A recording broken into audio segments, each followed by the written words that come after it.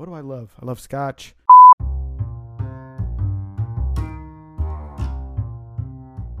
Hello and welcome to UX Like Us, the podcast for user experience designers, researchers, strategists, and ninjas. I'm your user experience ninja, Roman Burkott. Joining me as always is Larry King. Larry, how are you? I'm doing great. Larry, I think your kind of origin story is interesting as it pertains to UX.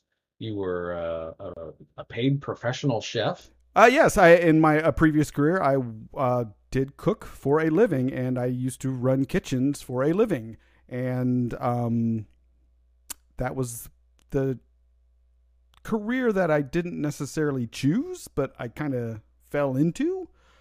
But at some point, I decided that as I wanted to start a family, it got to the point where I didn't want to work every weekend, every evening, or every holiday for the rest of my career. So that was the impetus that kind of propelled you out of that line of work. So how in the world did you arrive at user experience? At some point, I decided that no, kitchens is bad. It's not what I want to do the rest of my life. And I think that mostly sunk in after I worked a 32-hour shift once. Oof. And yeah, it was around Christmas time in catering. Yeah, it was bad. And I went back to, it was the late 90s at this time, and I thought, well, web design, that's a pretty cool thing. That's what everybody's getting to. I'm going to do web design because that's the new cool hot thing, and this internet thing is probably going to take off. I'm going to be a webmaster. Yeah, exactly. I was going to be a webmaster because that was like the thing to be back then. And so I went to school, took some design classes and some HTML classes and, things like that. And eventually I figured out that it wasn't so much the design, the visual design, and, the technical side of things that was so interesting to me. It was more the, why do all these websites suck so bad? Right? Because back in the late 90s, you go to a website to do something, and there was darned if you could figure out actually how to do the thing or find the information you were looking for, because it was terrible. Everything was terrible back then. And this was the thing that I was like, these products are really, really bad. I bet there's a future in making these products way, way better than they are. And so that's actually what got me into user experience, was that drive to make digital products really good as opposed to the sorry state that they were in at the time. Well, one of the questions I've run into, over the years, people are frequently asking, how do I get into UX? But the question I've never been asked is, should I get into UX? So I thought it would be interesting to kind of, dig into that a little bit, as like, who are the people who actually should be getting into UX? What makes a good UX practitioner? Possibly even, regardless of their experience level, or what experience they have, in a previous career, what have you. But what are the things that would help them to be a good practitioner? The best way I know to address or to answer that question is to think, what are the things that have served me well in my career? And one of the big ones that I would look for in someone is humility, the ability to be humble. I think that humility is really important in any design approach, because you have to be able to hear what your users are saying to you. You have to be able to hear what your customers are saying to you. You have to be able to take that stakeholder feedback and critiques from your team and all these people. And while there's certainly an element of, having a backbone and defending your design, it's important that you also have the kind of, openness to hear feedback and actually consider it, and, see if that's something that could really, improve a design or an interaction or what have you. So I think humility is a real important one, and something I like to see a lot in people who are new to the field, or when like talking to a job candidate. There's been interviews where I've had to tell somebody like, okay, so I appreciate that you're a team player and you've been talking about we, And now I'm going to invite you to talk about me. What did you personally do? Because, somebody who is humble, who does have humility, tends to have a hard time talking about I did this, because most of what we do, happens as a result of teamwork. I agree with the humble thing. I think that it's interesting because most designers aren't perceived as humble people, especially the ones that have the bigger personalities, and they're the visionaries, or the people that are maybe not doing so much UX work, but more just doing agency design, wow factor work, right? And like, oh, I'm, the type of designers that are like, the more genius design as opposed to the user centered design, right? So I think, like, if you look at, people who do genius design, I think it's more of it can tend to be more of a less humble position. Take somebody like Steve Jobs, who's just wasn't really a designer, but he did make big product decisions, and he was not a humble person. He was a person who was very decisive and saying, we're going to do this, and this is no good. Yeah, that's a great observation, is that there's a lot of individual players, right, that, aren't necessarily team oriented. They can do great stuff. They really can put out great vision. But that's not necessarily going to make them work well in a team environment, which is, typically the way UX has to get done. There's certainly a few exceptions. Oh, absolutely, I agree. If you think about the different types of design, there's genius design, where you're just like, hey, I understand this problem. It's a problem I'm solving for myself, or something, a problem I'm very, very familiar with, and solving it from that point of view, versus what we do in enterprise UX, where we're trying to solve problems for customers. And I don't really work in that industry. I don't, the only way that I have any empathy for what their problems are is because I've talked to a lot of them and seen them work in their environment and understand their problems because of all the contact that I've had with them. And that's where the humble aspect comes into importance, because you have to have that humility. You have to be able to put aside your own opinions, and being able to really understand their problems, and be able to get your ego out of the way to be able to really empathize with the things that they face, and be able to come up with solutions that really solve their problems, as opposed to what you perceive the problems to be. Well, and that's one thing I would say to young designers especially, is to learn as early as you can how to not have your enthusiasm get tangled up in your ego. Because it is important for a designer to be enthusiastic about the problem that they're solving, and the user that they're solving for, and that they got to be enthusiastic about the designs. You don't want to just put them up on a projector and say, here they are. There's a certain amount of salesmanship required with designs, but you have to make sure that people feel like you're approachable enough to be able to give you good quality feedback. Otherwise, it's just, oh, here comes that designer. You have to be able to sell your ideas to people to get them implemented. And if you can't do that, especially if you're a more junior person, you need to find ways to be to sell your ideas and get them into the vernacular, into the product work stream. And that requires not only salesmanship, but also building relationships with the people that make the decisions.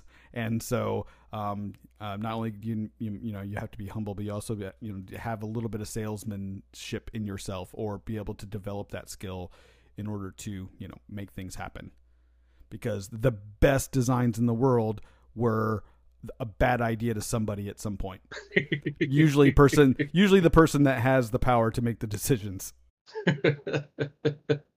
So another important trait in a successful UX practitioner is going to be that they're prolific. been reading a lot about how, artists produce, the best artists produce. A while back, I was working for this guy, Ant Creed. He was an IDEO and an Intuit alum.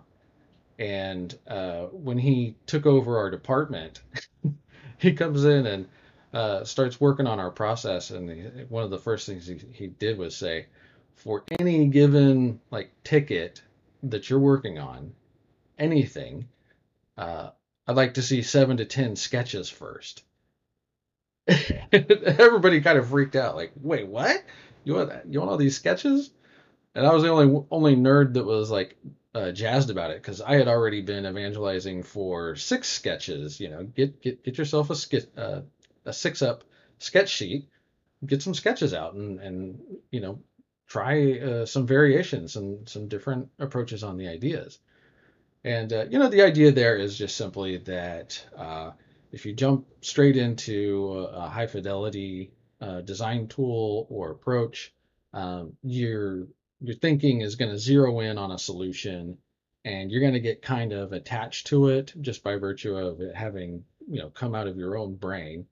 And there's nothing to say that that's necessarily going to give you a bad outcome, but it just seems like the more variations that you do, the better your chances of producing really high quality work. Yeah, I think that point comes out a lot in, I think, being prolific and doing lots of sketches is one way to get past that first idea is the only idea you explore thing. I've seen this a lot in my experience, especially in very immature product organizations where people will sit around in a room, talk about a problem, then go right into solutioning, and the very first solution that somebody mentions that seems like it could be the right thing, everybody begins to start rallying around, and that becomes the thing that you do to solve the problem. And I see that a lot, and That's a tough one. and so one way to get past that is to force people to not just talk about solutions, but put solutions onto paper and put lots of solutions onto paper so that we explore more than one option for something, and we do it in a way that's very fast. Usually these, 6 up sketches exercises are time boxed, severely time boxed so that you force people to do things really, really fast. And so, you're kind of in those cases forcing people to be prolific. And is that something that is, easy for somebody to learn or pick up, right?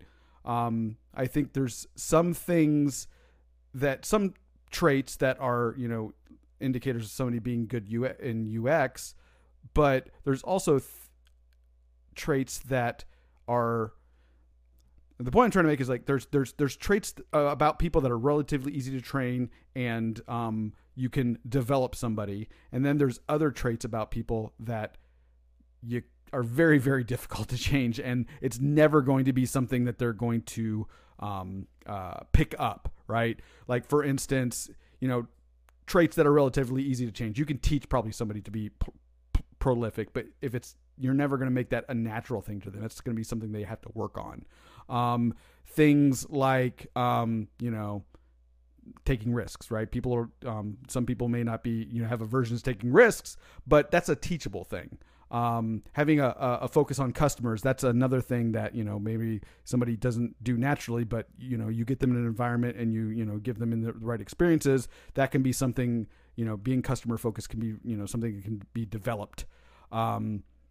But then things like analytical skills, that's a harder one to, if somebody doesn't have analytical skills when you're interviewing them now, and that's important for the job that you have available, that's going to be a really tough one to change in somebody. Or just, creativity in general. If somebody doesn't have a natural, leaning towards being creative, that's going to be something that's very difficult to change. Things like energy and passion, those are traits of people that are just part of who they are, depending what their personality is, and you can't change personalities. So I think the first one, the humble one, that's probably something that's harder to change. And if somebody has that naturally, and that's something you're looking for, that's a good sign. But things like being prolific, they may not have it, but that's something I think that it could be taught, and that could be, a part of developing someone's skills as they're on their road to becoming a UX designer. That's a great observation. Good process could actually develop things like that. Because even the case I was mentioning, nobody was really excited to do that many sketches, but by virtue of having the boss say you must produce these, that kind of hopefully taught some additional chops there. So that's a good point. The whole premise of the podcast, right, is that there are things that can be easily learned, and there are things that are much harder to learn. And so, what are the things that are kind of hard to learn that you'd rather somebody already have? Um, under that definition, I would throw out strong written communication, because man, that's a tough one to teach. I mean, it's certainly a teachable thing, but that's not a fast thing you're gonna acquire on the job. Yeah, I'm trying to think back into my past where somebody didn't have very good written communication skills and they got better over the time that I knew them. Because that's not something, people sort of focus on. Like if you're, in your job and you're looking for training, like those soft skills like that are not the things that people say, oh, you really need to take a writing class. But yeah, I think that's something that would be a very difficult thing for somebody to, unless they, you put, that was really important to the position that they had, and you made it a goal for them, as their their manager, or they recognize it in themselves that they're bad at that, which is usually not the case. So yeah, that's a tough one. So another thing that I think is totally learnable, but would be, so a background skill that would be super helpful moving into UX. Something that I just wish that they taught as more of a core part of UX in general is just business skills. So that's where I think like being a product manager moving into UX design, or even potentially marketing people who could move over successfully, due to an understanding of business, which generally boils down to a lot of human behaviors, right?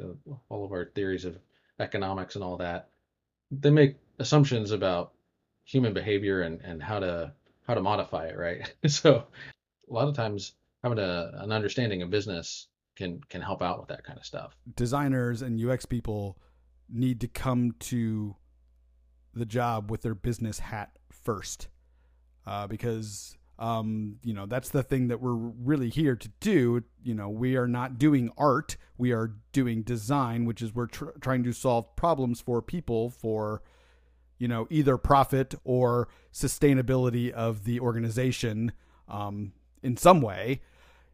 Just like having technical skills makes you understand more of the context that you are working. So that's a good one. Do you have other traits that you've thought of?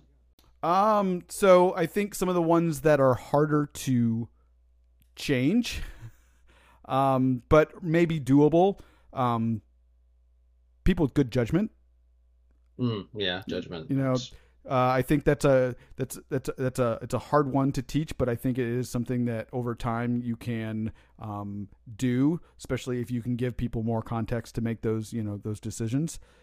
Which like we just talked about, having more business savvy, having more understanding of the business, having more understanding of the underlying technical base that you're working with, having better understanding of the team environments and the people dynamics that you have in the organization will also help with that judgment. I think judgment is really taking all the context that's around you and using all of that to make a well-informed decision. And so I think it's something that's hard to change, but I think it's a doable thing. Negotiation skills, I think, is another one that is a hard one to teach, but yet is probably doable with the right type of training, the right immersion into things. And in UX, we're all often negotiating. Hard to train on, but it's something that can be trained and people can learn. I think it takes a little longer than some other skills though. And as far as things that are really really difficult to change, things like energy and passion. I think I talked about those earlier. Those are just things that are inherent in personalities of people, and so you really can't teach somebody to have energy and passion about something.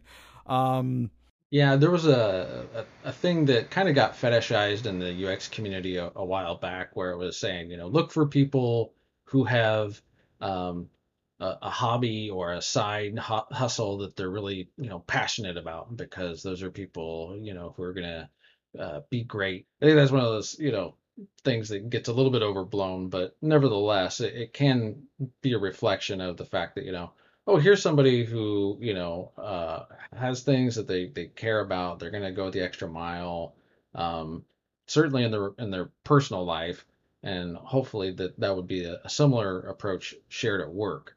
Um, I know you have a crazy hobby building guitars. I mean, that's not Yeah, I mean, I build guitars. I play in two bands. I record music, and I have a family with 3 children. So my and I do this podcast now. So I don't do much, honestly. But and you no, actually but get stuff done at work too. I mean, it's yeah. crazy. But I think the whole side hustle thing is, yeah, that may be an indicator of a certain type of person, but I would not take somebody who has a so-called side hustle and somebody who doesn't and say, oh, the person with the side hustle is more passionate or ambitious. The other person may just have a family and and has other things that they are less visible than a side hustle might be. And so and of course you can't ask people about their family when you're interviewing. You have to be conscious of things like that so that you're not biasing yourself when you're going through the evaluation of candidates, and weighing things like a side hustle more than other things that you may not see. Yeah, it's important not to mistake a shortcut, a heuristic for the thing you're actually trying to learn. Yeah, exactly. Larry, I definitely don't want to make the show about the show, but it does bear mentioning that I'm just going to put this out here without having run it by you first. Oh Um, God, I'm scared. I think you're going to be on board though. Okay.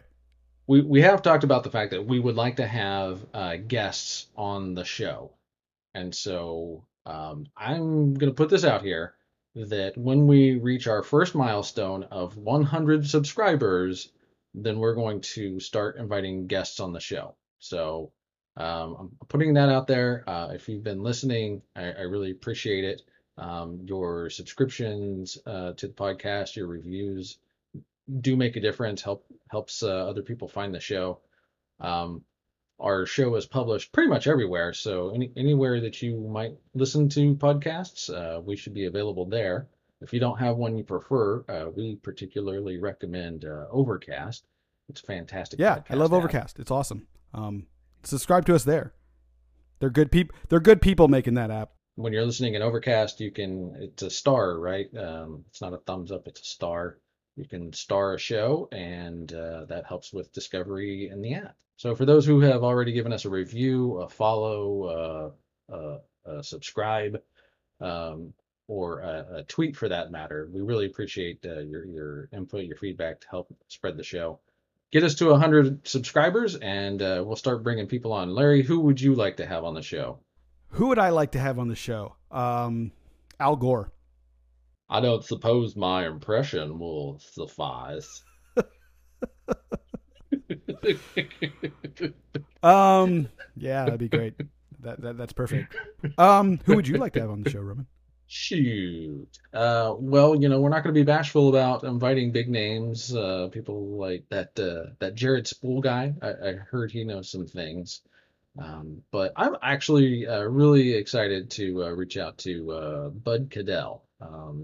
If you're not familiar with him, look him up. He's got an agency called Noble, Nobl, um, and he puts out a lot of great information into the community, doing a lot of work on organizational design right now. So kind of a kindred spirit. Do, do, do, do, do, do, do, do. Stuff designers love. Woo! So, Roman, tell me about stuff designers love. All right, so this is a new segment we want to try out on the show, and we'll do it for as long as you guys love it. Actually, we'll probably even do it long after that, and when it becomes annoying and obnoxious. Let's see. So this week, I have a recommendation for the Make Time book by Jake Knapp and John Saratsky. They were authors of the Sprint book for design sprints, and their new book, I believe it just came out this week, but I got an email from Jake Knapp. I'm on his email newsletter list, and in there he linked to a talk he gave at a conference that was kind of the backstory to this book. And so he talks about how at that time he had been living 6 years with a distraction-free iPhone. And so What is that? I don't even know what that means. What? A what? a distraction-free iPhone. That seems like the opposite of what an iPhone is. Right. It's a deactivated iPhone. Did he like put a different operating system on it? What did he just like not turn it on? No, so he tells the backstory about like playing with his kids and then realizing like that he's on his phone, and I've certainly, experienced that moment myself. And I actually happen to be on day four as we record this, day four of a distraction-free iPhone.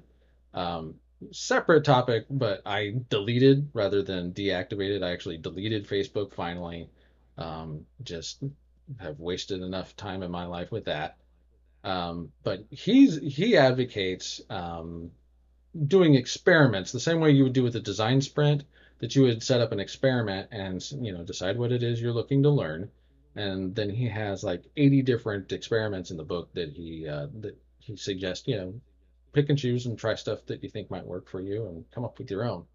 But one of them is to uninstall Slack and uninstall email and uninstall Twitter and uninstall basically everything from your phone. And so now you've got a phone that can text and make calls. And I happen to have a very good camera in my phone. And that's about all it does. And it's been challenging, I won't lie. Particularly for the things that like you make the excuse for. So for instance, we got to a meeting and we needed to communicate with something, and I couldn't Slack everybody through the back channel from my phone. Like I'm sitting in this meeting basically stranded. And so then like I had to pay attention and stuff. It was ridiculous. Oh man, that's the worst. Paying attention. But yeah, I have a web browser. I can still get email if I really, really, really need it. But for the most part, I don't have anything buzzing or chiming at me. I've turned off notifications for everything that's not basically like calendar related. I still have like my reminders for calendars.